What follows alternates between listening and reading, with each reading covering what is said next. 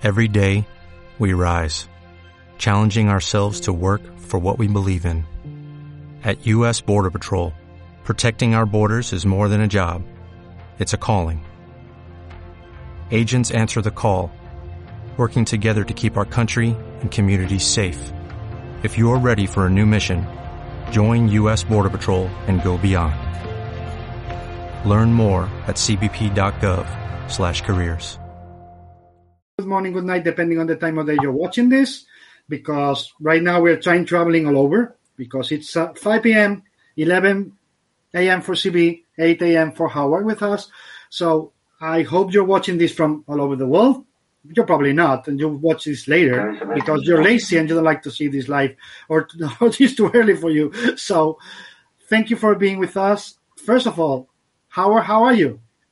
I'm just this side of fabulous, as noted earlier. How about you, David? All good, all good. Waiting to be vaccinated sooner or later. Hopefully sooner than later. And how are you, CB? How's things for you? I'm good. Everything's, peachy keen here in New York. Mm-hmm. I got my second dose, so I'm vaccinated. And, trying to return to life as normal, which is going to be hard. What is normal these days? But, That is an amazing question. Comics. That is an amazing question. What is normal these days? What is normal these days, Howard? I think it's a matter of someone coming up with a tutorial to re-socialize us, because we've been so separated from each other for well over a year that learning how to be among people in real life is going to be a curve. I mean, I think it's going to be difficult. I'm not being clever or funny here. I think it's deadly serious. But I think David's point is right. We are not returning. We're going to be reinventing what normality is once we come back. But do we really want to? I mean, do we really want to go back to the same thing we had before, or we will adjust? For example, I mean, yesterday I was watching a show. It's a small show. It's like 10-15 minutes every day, a daily show on TV, and they only give data. From the. It's not one of those news programs, when they give opinion. It's just data after data. And they were saying, okay, important data that nobody's thinking about. Last year in Spain, there was about whatever number of flu cases, a lot. Like in Spain, this year we have 7 cases. 7 in a 47 million country. And you are like, okay, do we want to go back to that? Or we are going to adjust knowing that if we are careful in the winter, with the mask and all that, we can avoid a lot of infections, not only the COVID ones. And as you know it much better than I do, CB, the mask is something, that in Asia is much more useful than we do here. Mm-hmm. Do you think we should, as Western people, we should adjust, or we are all just going to say, fuck it, we're tired of this, let's just go back to where we were? Well, I think you can be optimistic about the potential of adjusting to change, but I don't think that Western culture is available to that kind of change. I think Western culture simply assumes that personal identity transcends and overvalues communitarianism. And fuck the world, I got mine. Mm-hmm. It's an unfortunate reality, but that's the culture in which we live. Every couple of years, someone tries to create a community-based organization that people can identify with. Mm-hmm. But then a book comes along called Bowling Alone, which identifies the real aspect. It's certainly American culture.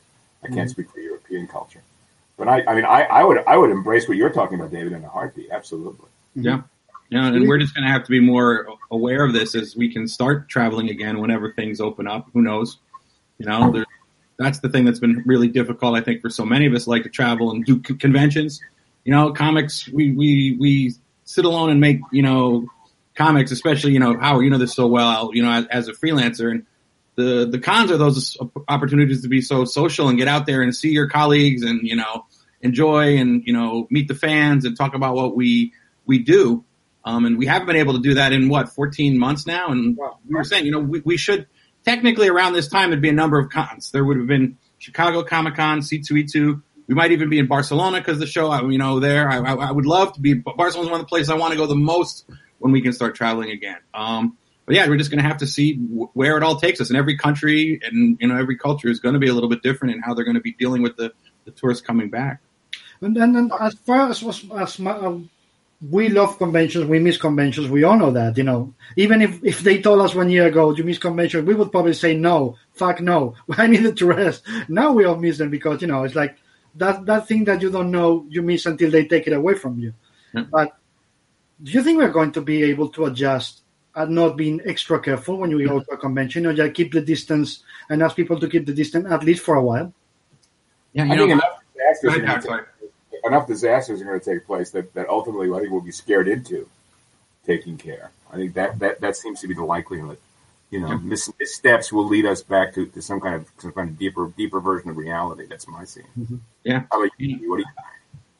I've been talking to a few of the convention companies, just about it, because they've been, wanting to engage the publishers about what would bring us back and what's going to be safe. And, they're talking about, of course, screenings for everyone that goes in, which is the lines are going to be even longer, but it's a necessary precaution we're going to have to take. Plexiglass, how are we going to handle signings?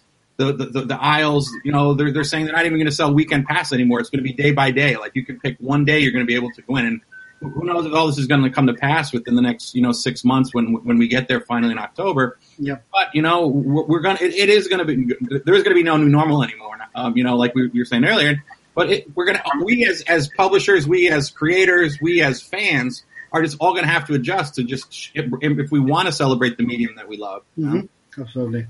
Well, I booked for my first show for September, and it's a show that I've been to before, and I've been there twice before. And it's predominantly civilian show. I mean, it's a show that attracts that mom, dad, and a stroller looking for that souvenir to commemorate their movie-going experience, as opposed to the broader stroke family of enthusiasts. Mm-hmm. And I believe that population, that part of the population of shows, is going to vanish. I mean, over the past half decade, I can't say this for European shows, but in the States, it's been endemic. I mean, you're sitting at your table, and I would say that 3 out of the 5 people who pass you are people who have absolutely no idea of the material we do, mm-hmm. but are looking for a Deadpool comic book because they like the movie. Mm-hmm. They've never seen a comic book. They don't really know they exist. It's beyond the abstract. And I think that proportion of for example, the San Diego show. I haven't been to the San Diego show since 15 or 16, and I'll never go back because just fuck those people. But I was sitting at the Omni at 8:00 in the morning, looking out at the mosh pit, about to go into the rooms. And this is on on Thursday or Friday in the morning, and I realized that out of the 160,000 people, there were maybe 35,000 serious enthusiasts. The rest are tourists looking for Mardi Gras. Mm-hmm. And the Mardi Gras guys are gone. That will have a profound impact on the convention's gate, but not on us. Mm-hmm. That's the weird equation involved. Yeah, that's true. Yeah. But because by the end of the day, the fans are going to remain. But you mean that the general public is going to be more careful, at least for a while? Look, I live in Ventura, California, which is about a 5-hour train ride north of San Diego. Mm-hmm. And over the years, I would go down to the show for 1 or 2 days at a time.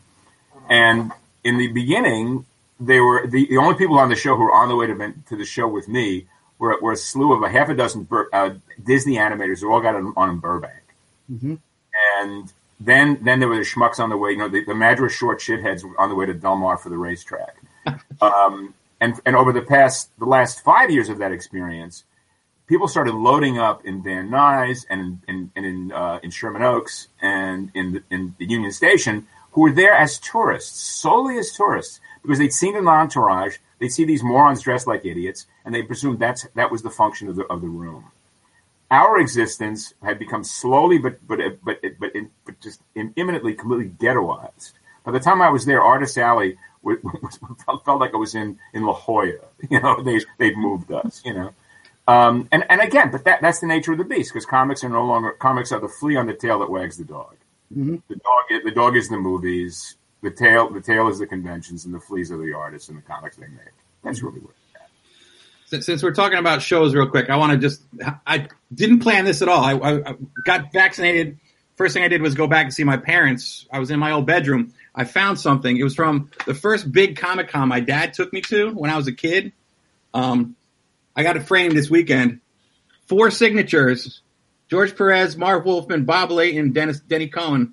And actually here, I think there's a hidden signature. I think it's Jim Starlin. I can't really tell.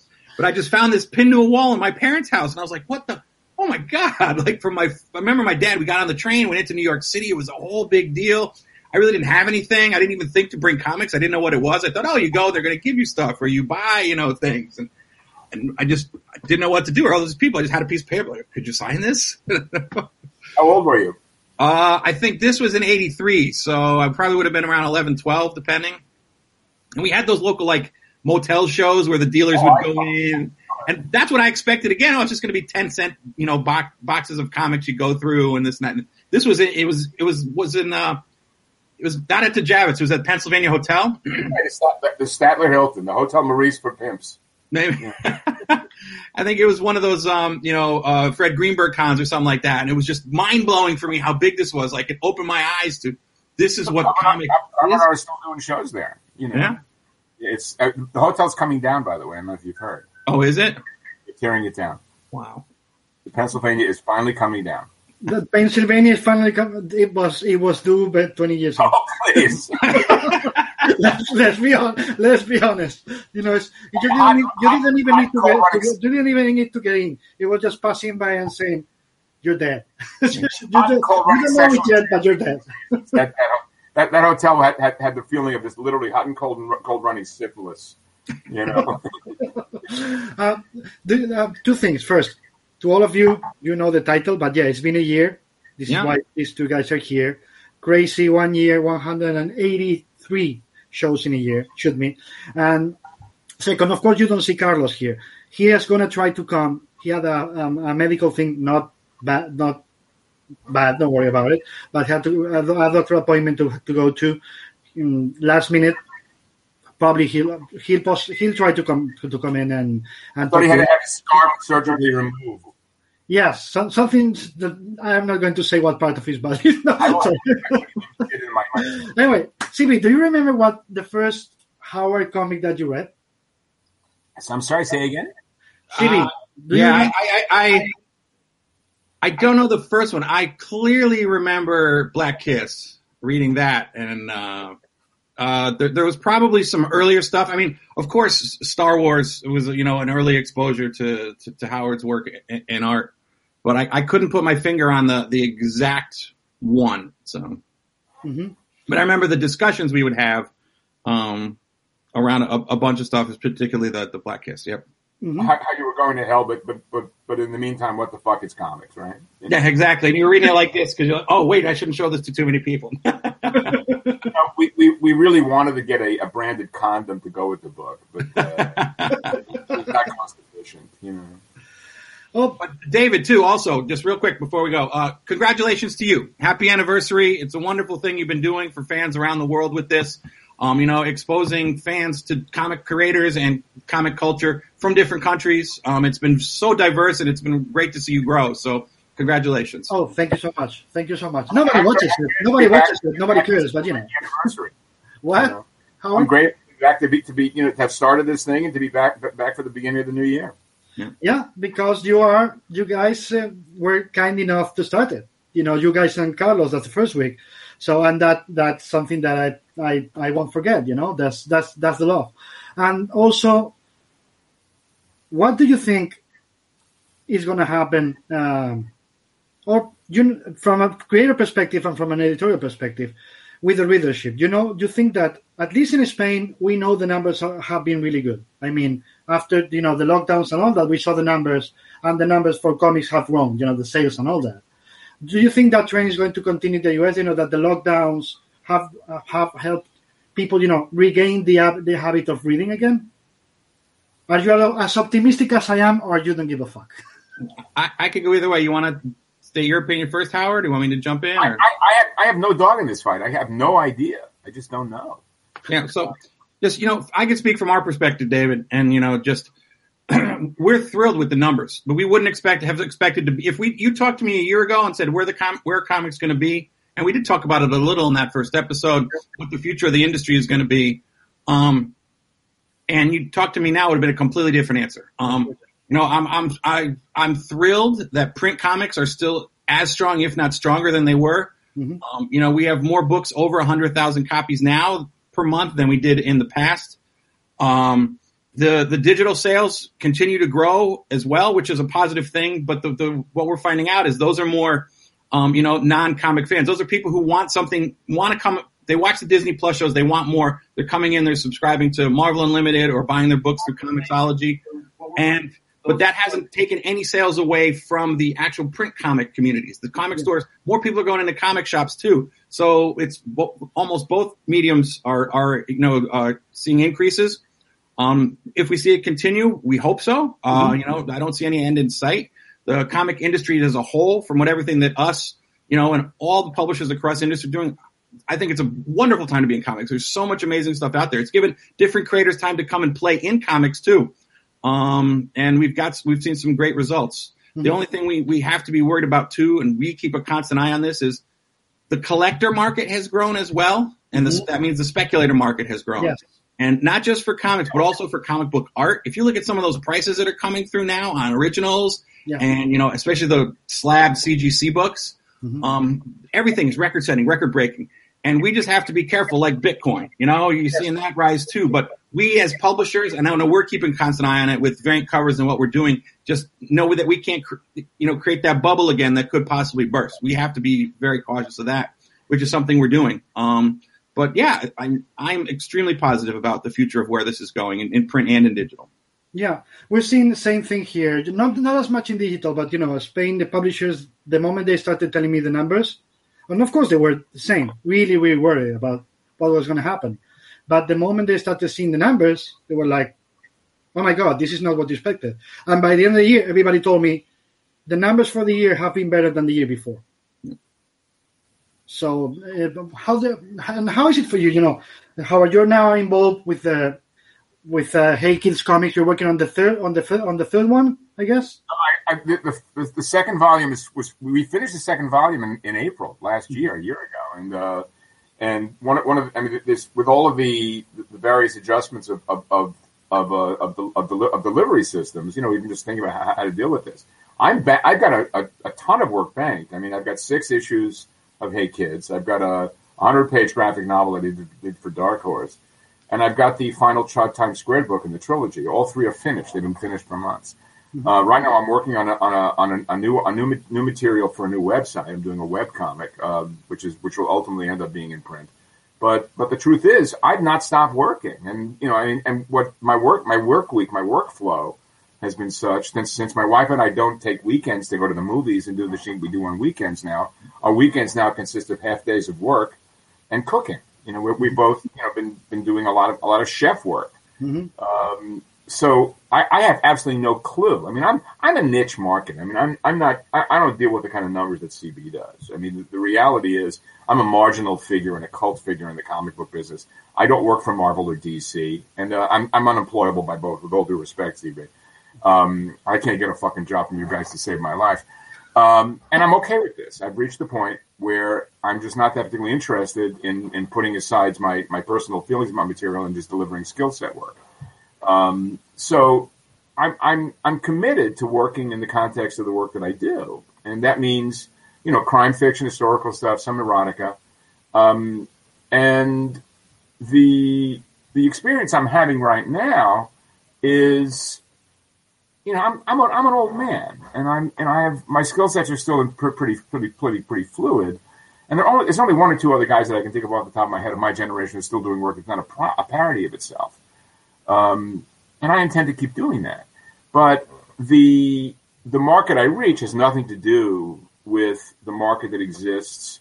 That's a trickle down market from the movies, because what CB is talking about is both the enthusiast market and the civilian market, an aspect of the civilian market that I mentioned earlier. That's so not my world at all. It has nothing to do with me.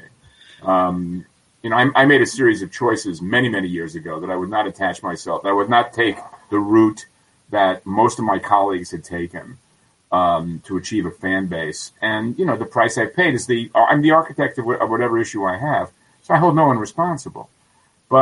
But the reality is, it's given me both fluidity, freedom, and thirdly, a kind of near invisibility in the context of the mass market.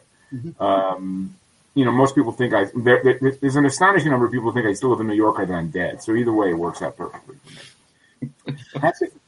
But we a part of what we started discussing, the numbers that CB said, what we noticed in Spain, and correct me if I'm wrong, CB, is that we got a lot of new civilian, as Howard called them, readers, right? It's not only the ones we have. We are recovering readers that we lost and getting new people we didn't expect because people wants to read and they go back to the habit of reading comics. Or some that never did it, they are starting now because of the pandemic. Are you seeing that too? On our end, yes. Yeah, we're definitely seeing that. And now it's just a matter of will we be able to retain those readers if and when things open up, when the weather gets nicer, when the movie theaters open up, like Howard said, when people start being able to find other distractions or other forms of entertainment or other things to do with their families now that they're not going to be as cooped up. Mm-hmm. And that's where we're going to have to just wait and see.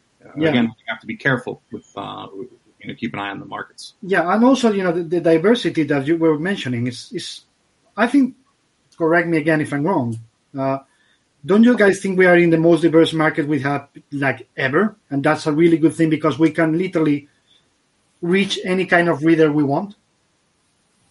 Be it if they're interested in something like what Howard does or Marvel Comics or other Image Comics, Boom, whatever. It's a full diversity of titles and genders that we can reach more people. Do you think that? I think so, and I'll let Howard answer. But he talked about the genres that he's been working in. We have what we and some of our folks do. Boom, IDW, Image are their catalogs just seem to be growing. And the one thing I've noticed, and I go to the shop every week just to do all my shopping, is there's an influx now of more European comics than I can ever imagine seeing translated into English from different companies across the board. Some companies that I think have been created just to bring that stuff in, and some creators who are doing it themselves. And that doesn't also include what's going on Kickstarter, which has been a different phenomena, altogether, especially over the last 12 months. So yeah, in terms of diversity, I don't think there's ever been a time where I've seen more comics from global creators translated into English and sold here in the States from my perspective. What do you think about that, Howard? I couldn't agree more. I mean, I'm because of the situation I'm in right now. My reading experience was always consisted of spending an hour at the gym on the bike, and then a reading before bedtime. And that the bike is gone. I'm not going to the gym, so I'm reading at night. So I'm reading less and listening more. So my comics consumption is much lighter. But I've been more experimental in that material. And more often than not disappointed by the experience. But again, I think the diversity that we're talking about is both a blessing and a curse, because to a profound extent, what you're getting is you have sorry, I'm being invaded here. On the one hand, you have a kind of a pandering diversity. Actually, in both cases, the diversity a lot of the diversity we're talking about is pandering to a base. I posted a piece on Substack about a month or so back about people on the right presuming that for some reason, because I was being despised by people on the left in a selective way, that I was not one of them. And I had a really comic evening of having a full court press done on me by these guys to come work for the Comicsgate folks. Fuck, jeez, yeah, wow, kidding?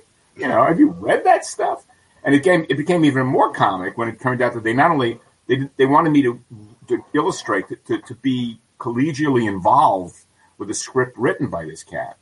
Do you know who I am? I mean, or at least who I think I am, for fuck's sake.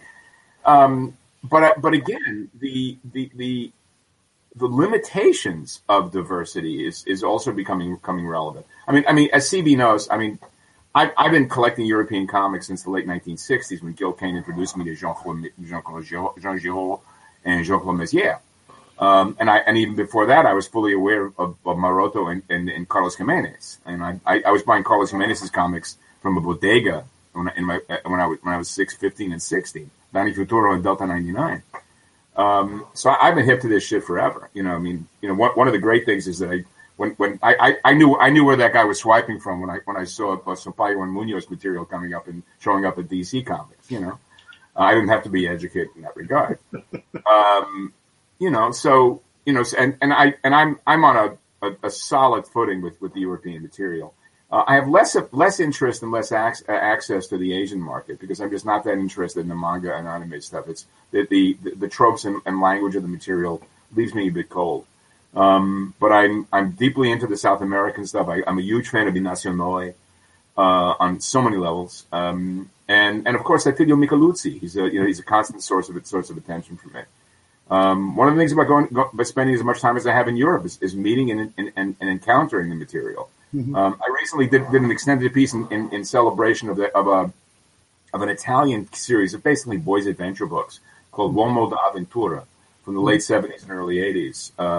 That I'm really pleased about. It's one of the rare instances, for example, speaking of which, of Milo Manara, mm-hmm. not doing his usual one-trick pony bullshit, but actually doing a pretty solid narrative. Mm-hmm. And again, it's 40 years ago. Mm-hmm. So I'm all in on that. But on the other hand, I'd still, this may sound perverse and nutty, I'd love someone to produce a comic book that spoke from a political perspective, which I hold in complete contempt, that was good. Mm-hmm. That would be an interesting thing for me to see. I haven't seen it yet. Where is the Leni Riefenstahl of right-wing comics? That's the question I've got. So who knows? Humberto, hello, Humberto Ramos. Where's Pacheco? As I said before, he's had a last-minute doctor appointment. He is going to try to come at some point. We don't know if he's going to be able to. And he'll see his high boss, I guess. Is there any mangas that you can point at, Howard, that you've read and liked, or it's just not your thing and not a single one? The closest I can say is Akira. Larry Hama showed up back at Continuity in the early 80s with copies under his arm like this that he bought at Kunikino-ya at Rockefeller Center, and we were flabbergasted. To a great extent, it caught and reflected aspects of 100 years of science fiction illustration and comics design. The funniest thing about that was when about a year later, we were at Continuity and Pepe Moreno had never seen it for some reason. And Pepe was looking at it suddenly and says, "This guy's got a system." Of course, the system was 20 guys. But it worked out okay. I find the work unengaging, in a way that and again, I'm open to extremely cartoon work. Mercier is certainly broadly cartoon. Mercier picks up on aspects of Jack Davis's stuff that continues to delight me. And again, among my favorite illustrators is a guy named Earl Oliver Hearst, who has never been identified as a realist. He's an extraordinary cartoonist. And I grew up on a cartoonier style. I can't do it, but I love it. But I just can't warm to the manga stuff. My granddaughters went through serious manga phases, and they mocked me for not sharing their enthusiasms. But they're little bitches, They're voting age now, so I can't say anything. They can do whatever they want. And what about you, Sibi? Do you think that? Let me ask it this way: do you think manga has influenced more American comics, or other European or South American comics have influenced more American comics? What do you think has happened mostly? I think it's the first part. It's the former there, David. I think that the influence that manga has had on not just style but on the creator base has been undeniable. It's just I've been working in and around the manga industry for a long time. From the years I spent in Japan to the time I was working at Central Park Media.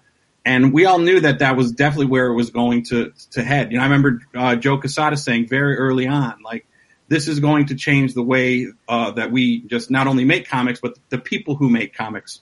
And we've seen it, and the early guys who were very into it, be it the Ed McGuinnesses and the Joe Madureiras and stuff. But now when you look at not just what we do in comics, but the way that graphic novels, and all different forms of young adult material or things are being produced by the Scholastics and the Abrams and the First Seconds, There's such a manga influence there too, and it really took the kind of, I'm going to be stereotypical when I say this, but the idea that the comic creator was a white male who was telling stories, the either fantasies or gritty stories or war stories, mystery comics. It moved us away from that, and it shows that comic creators can be anybody, and it wasn't solely manga's influence that did that. Don't get me wrong, but manga had a really big influence, especially on the female creator base. There were so many women who got into comics through manga and then moved into Marvel and independent storytelling, started telling their own stories. And you might not be able to tell it from the artwork, but you can tell it from the storytelling or the choices that they make or the kind of comics that they're creating. And European comics definitely have had an influence, especially more so recently, I think, with more international creators. As you know, we've been doing this for 20 years, bringing international creators in, to American comics, but also that the influences now of some of the guys that, Howard just mentioned from Europe, but also a lot of the influence from the Brazilian creators now, and the influx of Mexican creators who took an influence from their previous generations of artists. It's the passage of time, of course, but it has been just fascinating to watch it and to be a part of. And it's also a matter, I guess, that it was much easier to find manga comics in the US for a big amount of years than it was to find European comics, right? Yeah. And, I do think that also manga was much more prevalent in Europe, before it hit the States. I remember when I was traveling around Europe, seeing my relatives when I was a kid, in my, very early on, that I would see anime more on TV when I would be over there, dubbed in French or Italian or Swedish, depending on what country I was in, but also going to the shops. And I was getting Marvel comics in the summers in Strange and, different formats that were coming out as we traveled. But there was also more manga on the stands then too that I would never see in the States, that I never saw in the States until I was probably in high school. Mm-hmm. It's fascinating to think that manga influenced Spanish or European creators in general before they did influence American creators, because we saw it earlier. And then you got the European creators there that had already been influenced by manga when you guys were starting to catch on manga. So it's a really weird circle, right? So look, we have a question here. The rest is everybody saying congratulations, blah blah blah. Thank you, everybody. But this is not about me, so let's move on. Victor Rakiu says one question. I'm going to ask this to Howard. It's a question for CB, but let me ask this to Howard. One question: is there any advice you have for aspiring artists, and what does a good portfolio need to have? Thank you very much. So when I do a portfolio review, my first question is: do you really care what I think? And do you feel that you can actually compete with the middle level of the audience of the material that you're looking to go for? The next question is: whose career do you want to steal and destroy? And the third question is: do you understand the concept of visual narrative? And it's a serious question, because I have an assistant who has been with me for 5 years, and when he first came to work for me, he clearly had been told by everybody who knew him that his work was just lovely, and his work was terrible. It was as bad as mine was when I went to work with Gil Kane. And what it demonstrated was that he had a vague understanding of the fact that a comic book was a series of squares and rectangles on them, but he had no concept that there was a pattern, there was an organization, and there was a reason why those panels were arranged in the way they were. For the most part, what you need to have is a logic and understanding attached to what the pictures mean. Mm-hmm. Comic book artists are not illustrators. We are graphic designers in the service of narrative. Our job is to produce pictures that have narrative value. And anecdotally, I've told this story more than once. Some years back, I was on a panel with two guys who had just done a book, and the trade paperback had just come out. And the concept sounded really interesting. I bought the trade, and I read it on the way home on the plane. And in 5 issues, the pages had no distinctive idea of order. I had no idea one panel was supposed to lead to a next. The characters never acted. They never performed in ways physically that demonstrated that they had feelings the way we do in real life. And most significantly, in 5 issues, there wasn't a single headshot in which the character in the book identified objectively with the reader. There were 6 people involved in a comic book page. There's an editor, there's a writer, there's an artist, there's a colorer, there's a colorist, there's a letterer, and there's a reader. The reader is the engine that turns the material. And that if you think you can get by drawing beautifully in comics, your career will be deeply limited to those who think you draw beautifully. Your job is to collaborate with a writer, whether you're writing it yourself or whether a writer is working with you in collaboration, to convey a visual experience based on a template of narrative provided to you by the writer. Mm-hmm. Long answer to a short question, but that's the reality. I've looked at stuff that was so much better drawn than much of the work that's in print, but had no narrative dialectic. It had no structure to it. Whereas I've looked at guys whose work was crude, but had structure and had reason. There's an assistant of mine in 5 years. His drawing has improved incrementally, not great, but he can put a page together now like a motherfucker. I mean, I'm serious. He can really make a page that makes sense. Years ago, when I worked for Gil Kane, Gil would hire guys to do his layouts. Why, I have no idea, because he was a really good layout man unto himself. There was a guy he had working for him who's vanished into the ether named Hudson Armstrong. I've never heard from him again. No idea where he is, whether he ever did anything. And Armstrong was a terrible draftsman, but he could put a page together like nobody's business. He really could. And that's what it's about. That's what I look for. You know, I mean, my experience is I look at a guy and I say, if I can get you to do better work for me than you're doing for yourself, that's the highest compliment I can give you right now.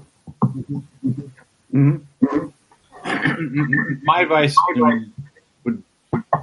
can't top what Howard just said because he said it so masterfully. But, you know, my advice, too, is when I go to conventions, no matter where I am in the world, and looking at portfolios, it's always the storytelling. People talk about their style and their influence, and I can pick all those out very easily, but it's the storytelling that matters. And, you know, people always say, especially when I'm at shows in Europe or in South America, oh, I'm sorry it's not in English. And I said, you know what? I'm glad it's not in English because as a storyteller, if you're doing your job, I should be able to follow the story not knowing what is in those balloons. I should be able to have an understanding of it. That's what I'm looking for. And that's what I think that people fail to see. Like Howard said, they're so intent on the detail. They want to draw beautifully. They lack the fact that they're supposed to be telling stories. From my side, I can only say one thing. When I ask artists, for example, Manuel Garcia, who's here, he knows. When I ask them for samples, they ask me for scripts, and I always say, no script. I got to be able to understand everything that's on these 3 pages without a script. You are not going to get the safety net. We'll get to the scripts later. But first, show me you can tell a story, because that's your job. It's not to do pretty pictures. Well, that is also their job, but your main job is to tell a story. If you know to tell a story, then we start talking about the rest. But if you can't tell a story, this is comics. And comics, your work is to tell a story. That's simple as that. But when Manuel Garcia says, what a 3, I could tell my history in comics that naming these 3 guys. Thanks a lot to all of you 3 for everything. And let me see. Felipe Abreu tells you, Howard, I agree with Howard. I struggle with manga, but I found Manga Masters of the Art by Timothy Lehman. It has some fantastic artists and showed me that it was not all cartoon work. Who else?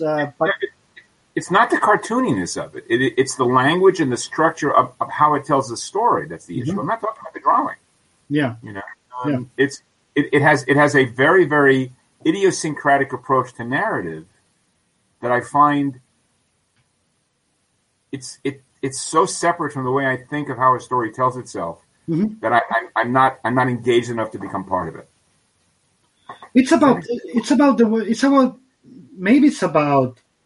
Some people tell me they can't read comics, you know, but I've compared people, you know, in the same case, put them in front of a manga and then, you know, American or European comic book.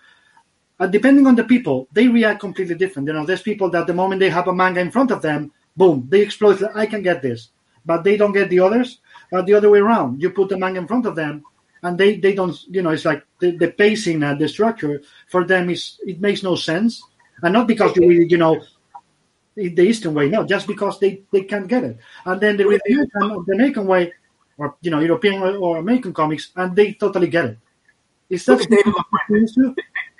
David LaPuente has absorbed much of the manga technique and has managed to make it has inserted it accessibly into a more westernized concept, and it succeeds. What's the name of that guy? The guy from New England, Andrew.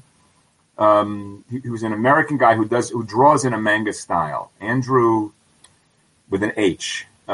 He did some work for Marvel. He did but again, he has also applied a drawing style that uses manga, but in a narrative, in a structural narrative that I find more accessible and more successful for me in terms of grasp and understanding. Have you noticed that too, CB, that depending on who you talk to, they can grasp the language of comics better in manga or American or the other way around? Yeah, I mean, it all comes down to individual taste, really, and just I think it also depends on age, as weird as that sounds. Yeah, no question. Yeah, I hate to sound old, but I used to absorb manga, and in English and in Japanese, when I was growing up, while I was living in Japan, when I came back. But now, and it's not just because I work at Marvel, because I've been at Marvel for on and off for 20 years now. I try to pick up some new manga, like my nephew, like I said, it's grandkids and nephews and nieces. My nephew will be into something, and I'll try to pick it up, or I'll hear from a friend's kid, oh, you should be reading. Have you read this? Or and I was like, no, I haven't. I try to read it, and I just don't get it anymore. I should, and I understand the format. I know, I might even know the creator, but it just doesn't appeal to me as much anymore. And it's. And I hate to think that it's because of my age, but maybe it is because taste changes as well as we get older. So, or manga has evolved in a way that you feel separate because you didn't continue reading it so regularly, right? Yeah, but there's other manga that are super popular now that I've tried and I've loved, and I just recently started Demon Slayer, and I picked up the first 6 volumes and I read them in the course of like 2 or 3 days because I just loved it. I absorbed it. And it's just such an engaging story, and it's told in an original format. And even the artist admits, like, I'm not the best storyteller. I'm just going out. I love that in manga when the artists tell little stories and apologize to fans because they're still learning, and they thank their editors and stuff. And I've been able to watch the development of this guy because I've just been absorbing it through all the volumes that have come out and how he's gotten better through the guidance he's gotten from fellow creators or from his editors. And that's just, fascinating as well. But it's the words that he puts that he's using really help tell the story and complement the art in some of the places where it does fall down. So and maybe I see that as also a learning experience or, something that as an editor I have a keener eye for now. So I'm looking at it in a different way. Mm-hmm. Absolutely. Howard, if I ask you comics storytelling, what is it for you? Rock and roll, jazz, or opera? I think it's all three. I mean, it has to be all three in real terms. I mean, somebody posted, some opportunistic little shitstain just posted an assault, pissing all over Will Eisner. Okay, comparing, and I personally loathed Will Eisner on a personal level. I thought he was a loathsome person. He hated me. I hated him. But the reality is, Eisner invented the language of comics. He was the one who broke the code to take what a Sunday newspaper page looked like in 1934 and translate it to the aspect ratio of a comic book page. Until Harvey Kurtzman comes along, everybody in comics is doing a variation on the theme of Will Eisner. You can't take that away from him. There's no way. But so what Eisner was doing was romantic melodrama with a strong influence of the movies and radio. Kurtzman comes along and introduces a newspaper's detachment, And when Jack and Stan get together in the 60s, the expediency and necessity of turning out more material than either of them were prepared to do seemed to create an idea that eliminated the kind of movement that was part of Eisner's stuff, the kind of detached observation of Kurtzman's, to replace it with impact. The irony of that, of course, is that Jack starts his career as an in-betweener on the Popeye cartoons, and the in-betweening nature of Jack's stuff vanishes within a couple of years of his experience at Marvel. So for me, if I'm doing a book, the Times Squared is an extremely jazz-oriented book because I'm looking at the concept of repetition through and internal composition, while the other stuff I'm doing is very operatic. I mean,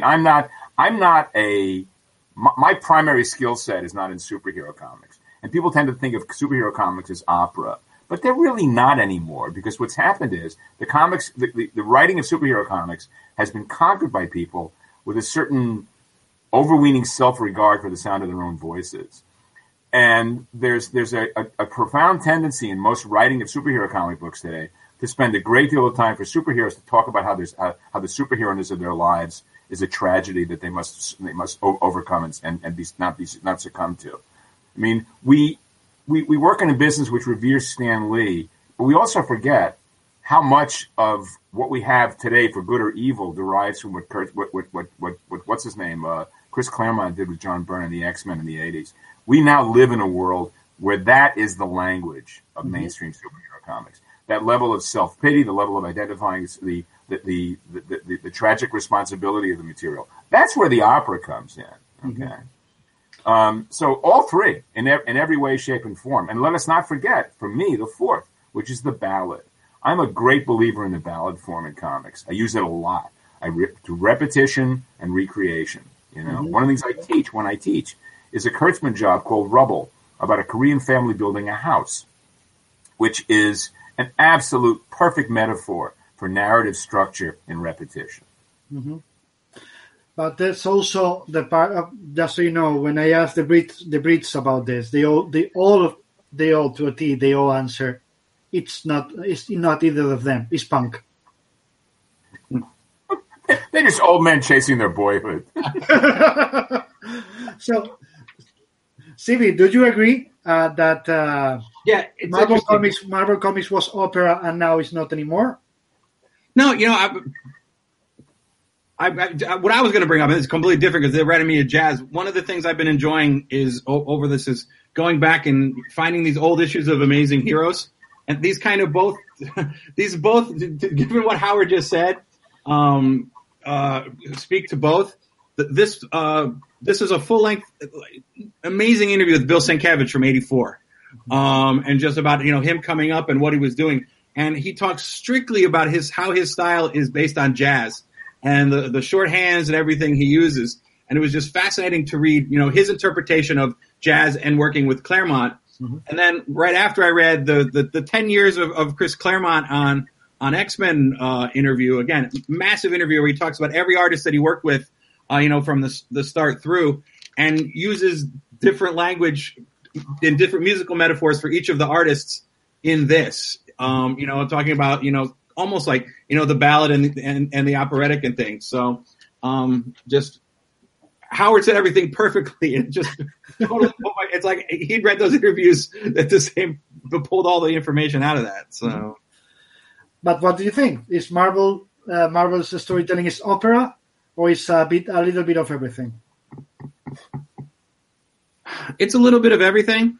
And right now I think we have a little bit of both. We try to keep everything a little bit more operatic. It's all connected. It's this massive tale. It's got its tragedies and its love stories and the deaths and the rebirths and everything. But, for some titles now and given how some of the creators are approaching the storytelling, it's almost become pop in a way. It's very in your face. It's very bold. It's very in and out. They're not really thinking about the long-term story.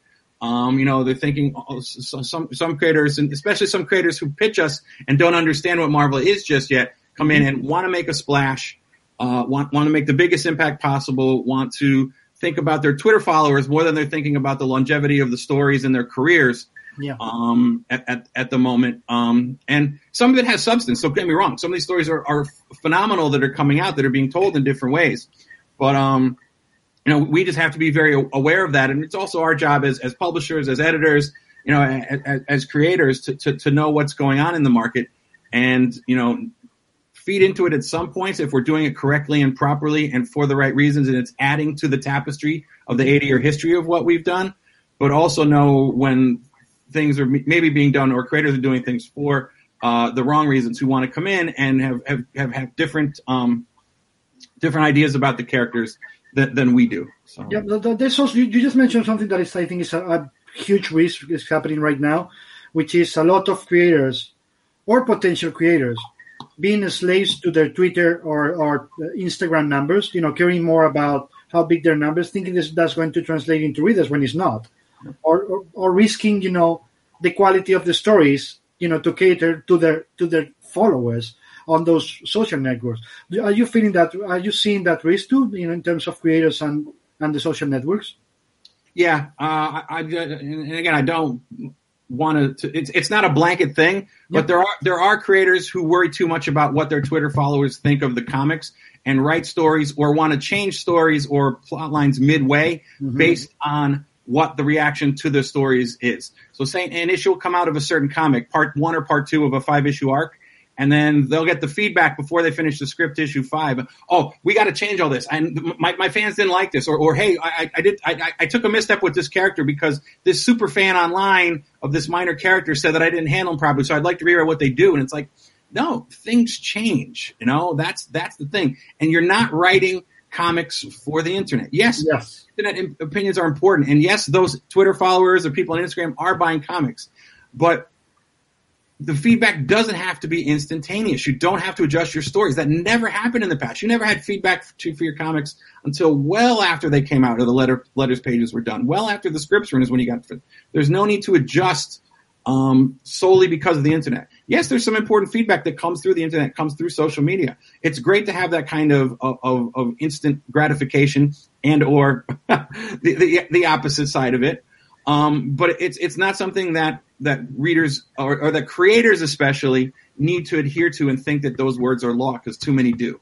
Mm-hmm. We need to keep some distance from the fans, and I'm not saying that in a bad way, but we need to do that, right, Howard?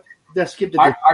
I've told the story in a pre-internet age. I was on a panel at a comic book convention, and this cat in the audience raised his hands and he expressed the dismay at the existence of miniseries because he felt there was no opportunity to participate and offer suggestions that how the material could end itself. And I was completely taken aback. I had no idea that the process in which I worked had become democratized. And I fuck that. No, it's not that way. And I've been over the past couple of weeks, I've been I've experienced a number of precisely what CB is talking about, and the cowardice of many of my colleagues in folding underneath these people is embarrassing to me. Mm-hmm. It demonstrates a sea change in character, and it also demonstrates the fact that if you are willing to accommodate your working creative vision, whether it's brilliant or not, to serve an audience that feels it as that it owns a part of you, that proprietary fandom does exist, then I think you've surrendered to an aspect of the material that perhaps you want to rethink next time you actually express an opinion that you think has merit or value. Yeah. You obviate your value when you subsume your initial impulses in the name of someone who feels that their feelings reflect an inviolable absolute. Yeah. That's just bullshit.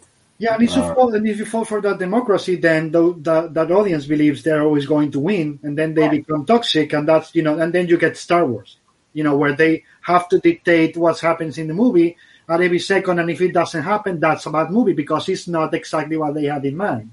So I never thought Elvis was so lucky to die as young as he did, but he really lucked out. Because he would have been as archetypal a victim of this sort of toxic fandom as comics and other popular cultures are. I believe Elvis's death made Star Wars as a religion possible, because Elvis seemed to be the most Jesus figure that we had around back then, and that the desperate need for a secular religion was filled by Star Wars. And I'm serious. I mean, I'm not being facetious here. These people have a relationship to Star Wars that is akin to the dealing with the disciples. Yep. And getting a life would be a really interesting and intriguing experience. Extant and separate from performative morality. Yep. From attaching yourself to a point of view that gets you likes. I don't need likes. I'm perfectly. If my self-esteem depended on the approval of others, I'd kill myself. Fuck them. Well, I think one of the things with the internet too, David, and this is going back, is that there's this misconception that when people start creating comics, they stop being fans. And I always try to make sure that people don't realize that the people who are making comics are just as big of fans as the people who are reading them, and they're reading everybody else's comics. Yeah. And that's what I think I always remind the people that I work with, the editorial staff or the creators, like, don't forget the fan inside you. We're fans. Make comics as much for yourself as you're making them for other people. And if you're at a crisis, don't forget to turn to that fan inside you. What did you like in comics when you were growing up that you can inject into your stories? And how do you take that to the next level? Look to yourself. Write a comic that you want to read as much as you're writing it for anyone else. Mm-hmm. But there's also a part of that I'm guessing that the younger creators are easier, between brackets, to fall for that trap. To fall, there's like they see the fans reading the stuff, having an opinion. They are not strong enough in a way. They don't have a long career where they can say, you know what, screw it. So I guess it's also a matter of being too young and not able to react. And that's where it's good, to have some other creator or an editor telling exactly what you said. It's like, no, we are not going to change it because some fans said that. And as Howard said, this is not a democracy. This is not how it works, right? Creation. I take everything personally. I'm in a position now where I have to, and I listen to the bad as much as I listen to the good. But I have to take those comments for what it's worth, because opinions are personal, and certain people, there's different opinions about everything. I go to the comic shop every Friday. I sit there and I spend my hour there, and I talk to the staff. I talk to some fans who come in, just ask questions and stuff. And the opinions every Friday are so varying about movies and comics and manga and everything that's where I find it's calming for me to be there, because I just remember that's what's so beautiful about comics. Just as there's so much diversity in story and in storytelling and in art as we have now, there's just as many diversity as opinion. And it's those diversity of opinions, those conflicting opinions, the typical comic book guy from The Simpsons who will argue with people, that's as much as jokes it's become, it really does help drive comics. I've read comics that I wouldn't have read, that I didn't think I would like, because someone told me, oh, you should read this, you're going to like it. Or I've heard some bad criticism about it. I was like, I have to read this for myself. And if it ended up enjoying it after so many other people have slammed it. So I have opinions like everyone else. And, they're not always right, but, that's what makes this world of what we do so much more fun. Mm-hmm. Howard? I still feel that, I respond to suggestions from people whose taste I respect. Mm-hmm. For example, I just recently read the first of 3 graphic novels by one of the guiding lights of comics. Not mainstream comics, but separate. And I was nonplussed. I was flabbergasted by how utterly unappealing and uninteresting the work was. That it supported my feeling that it needed an editor, an art director, and someone to sort of form and structure the material. Mm-hmm. I can't take seriously. Anecdotally, years ago, I did my first interview on the internet, and I made the mistake of reading the comments, and my feelings were really hurt. It was like they were all anonymous. They were just a bunch of screaming twatitudes. Just like, get the fuck out. And I told my wife. Now, David knows my wife. My wife is a fairly sanguine woman. And she said, you never listen to me. Why do you listen to these assholes? And she, I had that dog sarcasm. And from that point on, I have made it a point to read nothing about me, positive or negative. Being neutral to criticism in comics is a very healthy choice. It's like those after-school specials, a healthy lifestyle choice. I just made one. And, so basically I'm indifferent to flattery, and I'm indifferent to praise, to hostile attacks, because they're more often than not, once you examine where the criticism is coming from, you learn more about the critic than you do about the criticism. More often than not, there's an agenda attached. Years ago, in the early 90s, I did a book in which a character told an utterly reprehensible joke to convey how reprehensible this character was. And the first review I read of the book was I was taking the task for telling the joke. I did not tell the joke. I put the words in the mouth of a character that I wish you to understand is reprehensible. But this guy had an agenda. And that agenda always accompanies, you know. It's an impossible thing to avoid, and we are afflicted by this. It's when a career is built on selling entirely to the base that my suspicions are roused. And I have no interest whatsoever in creating a lockstep fan base by pandering and patronizing to an audience. It's just, you know, I have limited respect for someone who's that easily bamboozled.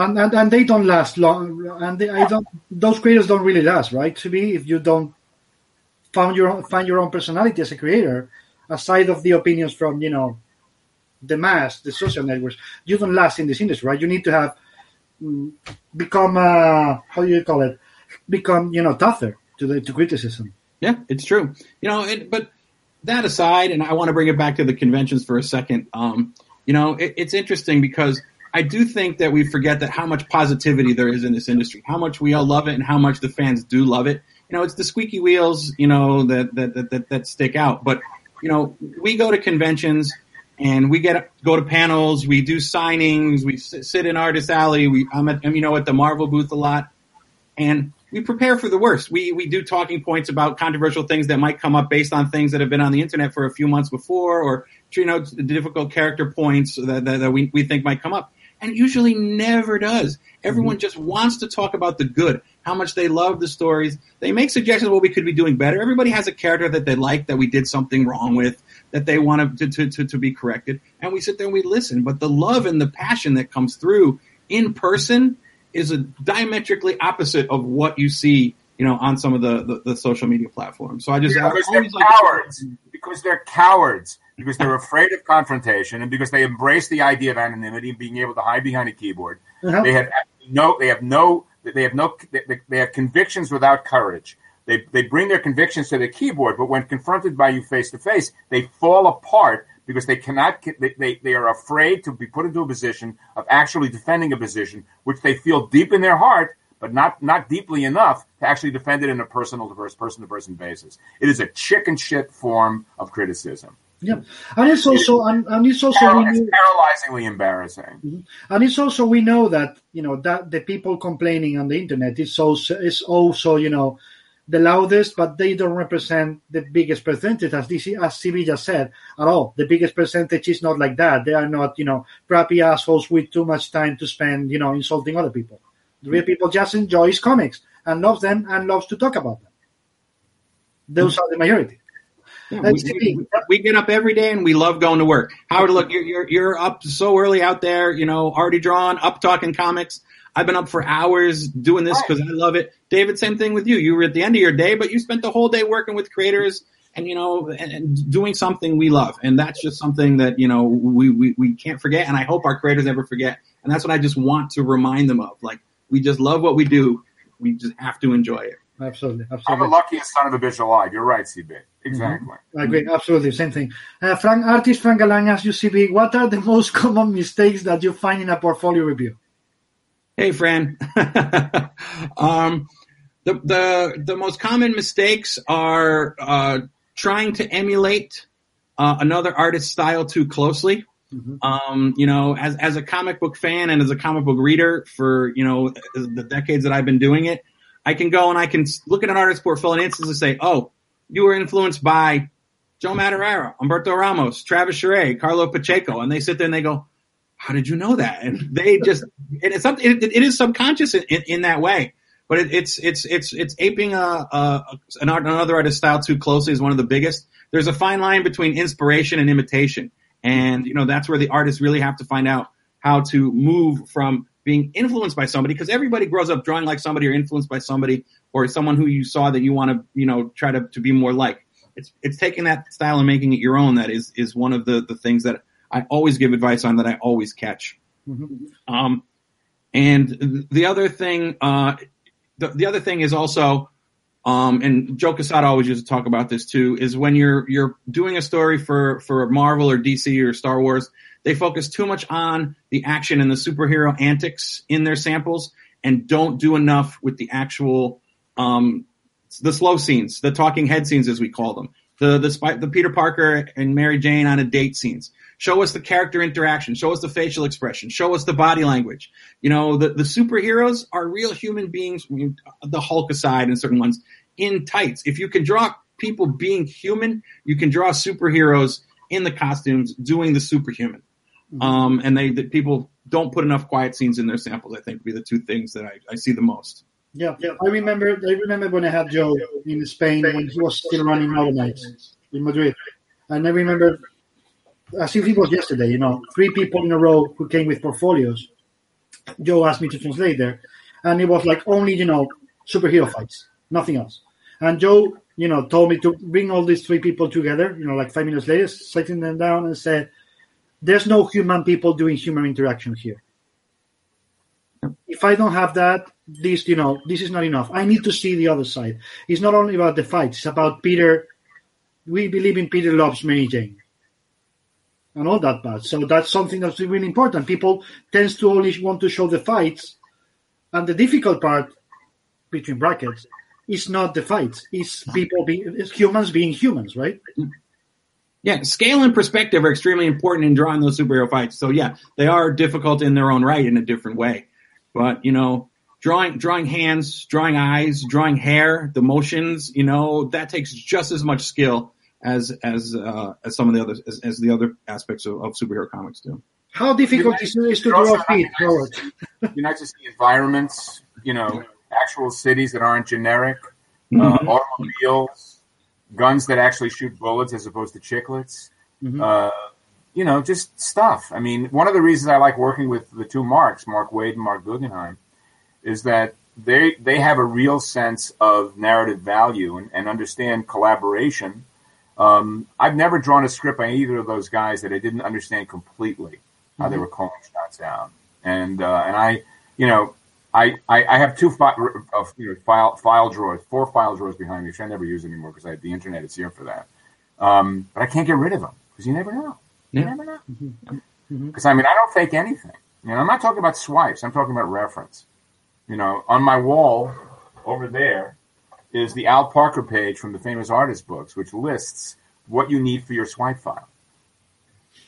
Artists today, generally speaking, are too confident in their own memories and in their own skill sets to acknowledge the fact that a world exists outside of their imagination. It's important to basically get past the generic and get to this, both visually and narratively. What you just mentioned about generic is something that I've seen a lot, and which is with the advent, in brackets, of the digital world, of the digital, drawing digitally.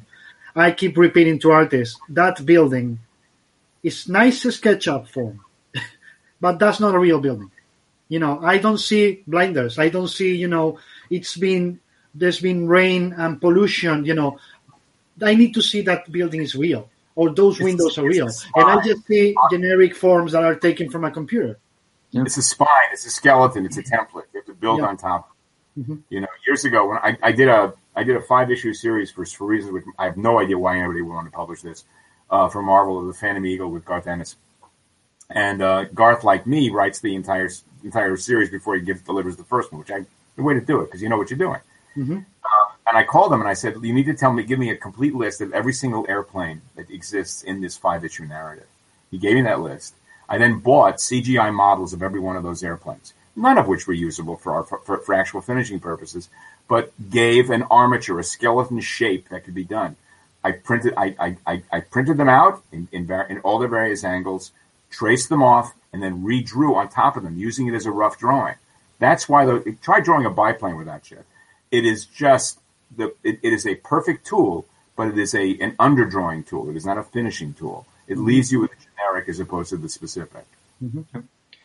I've only got a few more minutes, unfortunately, but one of the things we haven't talked about yet. Have jobs, David. Don't worry, we'll finish this question and then we'll talk about food to finish this. That was where I was going. Speaking of food, we haven't talked about food, and one of the things that bothers me about being generic is generic food in comics always kills me. I know that's a same thing. Small thing. But you're talking to a guy who included recipes in his comic book, so believe me, I can dig it, I was reading a comic recently, and this is just how my mind works and how just nitpicky I get. There was a character talking about, I'm glad to be back in New York because I can get an actual real pastrami sandwich.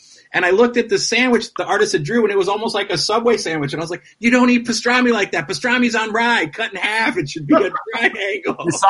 And at least in a single unit the size of your head. What are you talking about? Okay, what is the food before CB needs to leave? What is the food you miss the most from your travels around the world? Oh boy, and the list could go on for me. Okay. Let me ask it this way: what is the food you miss the most today? the food, the three things I miss most, and if I just get there is the three play. It's the first time in 30 years I haven't been back to Japan in over a year. So not only do I miss my mother-in-law's home cooking, but I miss Tokyo. I miss some of my favorite restaurants. I miss just the being able to go and get a good yakitori or a good okonomiyaki. Dying to get back to Mexico City soon, or anywhere in Mexico. We were in Oaxaca and Merida right before the pandemic, and just Mexican food, bar none, is some of my favorite on the planet. And then David, and I'm not just playing to the crowd here, but to get back to Spain. I miss Spain dearly, be it, Barcelona or Madrid. Someday I'm going to get up to Galicia. But just, we found a really good Spanish restaurant here. Haven't tried the one you recommended yet, but went back to Haizea. Had some wonderful pulpo, some octopus, just had some fantastic pinchos. And just really want to get back to Spain to just experience just the tapas culture alone. Just to go on a tapas crawl is something I'm dying to do. So. Yeah. Howard? For me, in Spain, it's fabada. Always fabada and cachopo. Jamonerías. And in Germany, it's Mauthausen. Because the idea of dying for a giant ravioli that's deep fried in Germany is the way to go. And explicitly, and I mean, CB, you can feel jealous of me. I live in a town with the best restaurant in town is a hole-in-the-wall dive named Cuernavaca, run by a guy who comes from Mexico City. It is the best taqueria I've ever been to in my life. He spent more money on his sign than he did on the interior decoration of the place. It would fuck you up. Trust me. When DC moved out west, everybody came up for a pilgrimage up to here, and the fortachón that he serves, his version of what is past as fajitas, his chili rellenos, it is just staggering. Trust me on this. But yes, Mexico City. The quality of the food at Cuernavaca is on a par with the best taqueria I've ever been to in Mexico City. But for me, eating in the world is all about Spain. It is completely Spanish. It used to be Italian, but it is completely Spanish. I mean, Asturias, Gijón, Oviedo, and Avilés, Jamonerías, y Manchego, Cachopo. Es comidas perfecto en todo el mundo. I need to get you both to Galicia sooner than later. Hey, David, can I answer one question here that just came up? Yeah, I was going to go with that. Go. Carolina said people always ask for tips on inside pages, but what about covers? And I think a lot of the same rules apply. Covers, the best covers, when you look back at your favorite comic covers, or when I look back at my favorite comic covers, they told a story. It's an art form we lost, and Marvel was a part of this, and I take part of the blame for it, about 20 years ago, where just a lot of them became pinup covers, and those have always been there, but we moved away from storytelling covers for certain reasons. And now we've been really trying to recapture that magic and remind people to go back.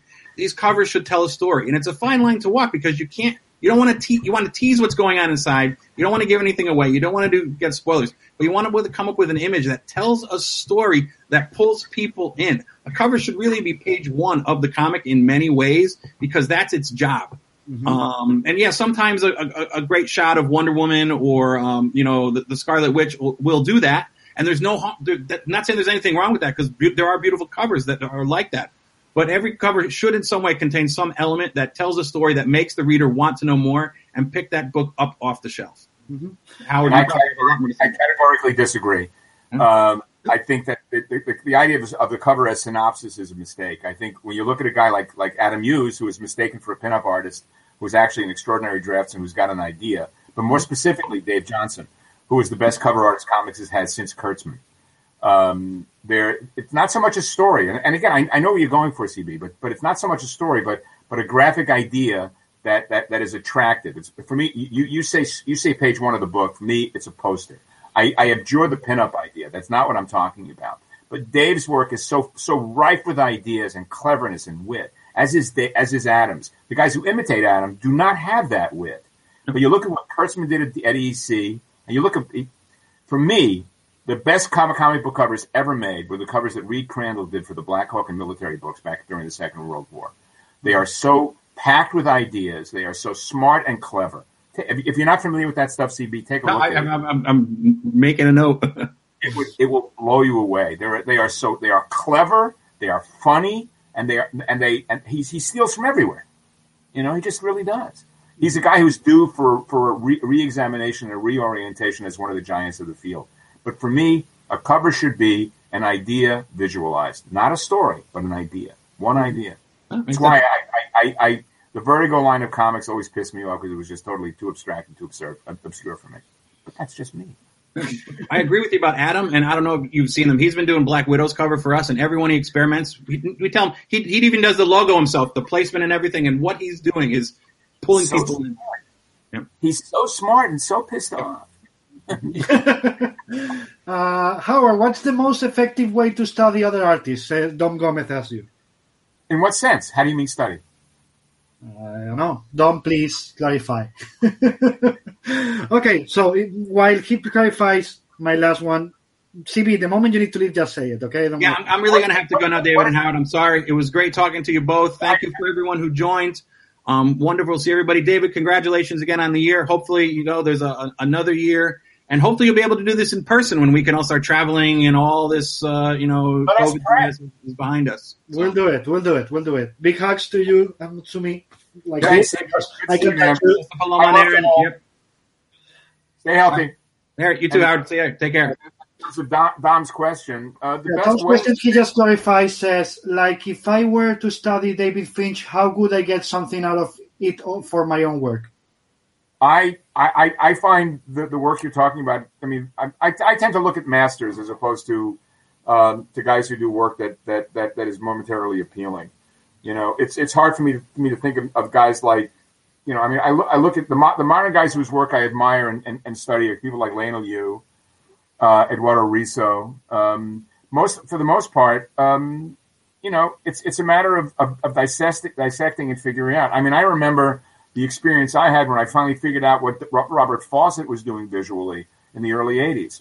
Mm-hmm. I look at a lot of illustrators, but the work that I look at these days has very little to do with what the narrative is about, what the characters are about. That doesn't interest me. The guys I look at old masters. I look at Alex Toth. I look at Bernard Krigstein. I look at Harvey Kurtzman. I look at Ferdinand Tacconi. I look at Carlos Jimenez. Let's just say what you're looking at to straighten his question. You're looking at a Carlos Jimenez page or a Bernie Krigstein. Right. What means is, what's the most effective way to study, those masters' pages and try to incorporate them into your own work? Separate yourself from what the story is about and look instead about how the story is told. Yeah. And by the end of the day, it's not also. Greg Capullo told me a great phrase a couple months ago when he was here. He said, sometimes, working, studying means that you have such a big, stash that you don't even know about in your work, right, but also in your head, that you're working on a page and somebody, 3 years later is going to tell you, oh, that looks like it had influence from whoever. And you're like, I didn't notice. I just have so many stuff in my head. I just go to the page, right? Here's the best way to think about it. When I hear people talking about being influenced by Alex Toth, who I regard as the best comic book artist American comics ever had, mm-hmm. Being influenced by Alex Toth is not drawing like Alex Toth. Being influenced by Alex Toth is understanding the narrative, the design system that he applied to narrative and applying it to your own work, not mm-hmm. drawing the way Alex drew. Bill Sienkiewicz started his career imitating Neil Adams. Mm-hmm. Phil Jimenez started his career imitating George Perez. But they've gone on to become different men. And the influence is profound because it's both. There's a tremendous love attached to the imitation, but there's also an envy and a resentment that they got there first. And once you get past the resentment and the envy and become someone else, that's where the joy begins. Does that make sense? Absolutely. David, I gotta go. Yep. I just wanted to finish this. I just wanted to finish that question. Thank you. Give my love to Paloma, to Erin. Mm-hmm. With luck, we'll see you soon. I cannot wait to sit across from you on a table and piss and moan about other people. Mm-hmm. You have no idea how I miss it so, I'll see you very soon. Let's hope so. In the shadows of your mind, but we'll make it happen. As soon as this crap is sober and dealt with. I mean, if I believed in God, I'd pray, but I don't. So let's just hope. Yeah. Let's keep it a hope. And I don't believe either. So believe in science. That's what we have. Science. Science will fix this shit. That's the thing. All right, a big ascent. My best at home, and we'll see you soon. I'm out. Okay. Later, guys. Take care, my friend. Same to you. Bye. And to all of you, thank you so much. Muchas gracias. Happy New Year. No, it's been a year. Ha sido un año. No sé cuánto vamos a durar. Probablemente hasta el 199, que será hasta el final de mayo. Probably until end of May, which will be episode 199. Si no tengo a quien quiero para el 200, if I don't have one for 200, I will stop right there. That will be the last episode. Ese será el último episodio si no consigo a quien quiero para el 200. Ya está. Y son solo 3 opciones que son muy fáciles de saber. It's only 3 options that is very easy to know. Anyway, thank you so much. Muchas gracias. And take care. Bye bye.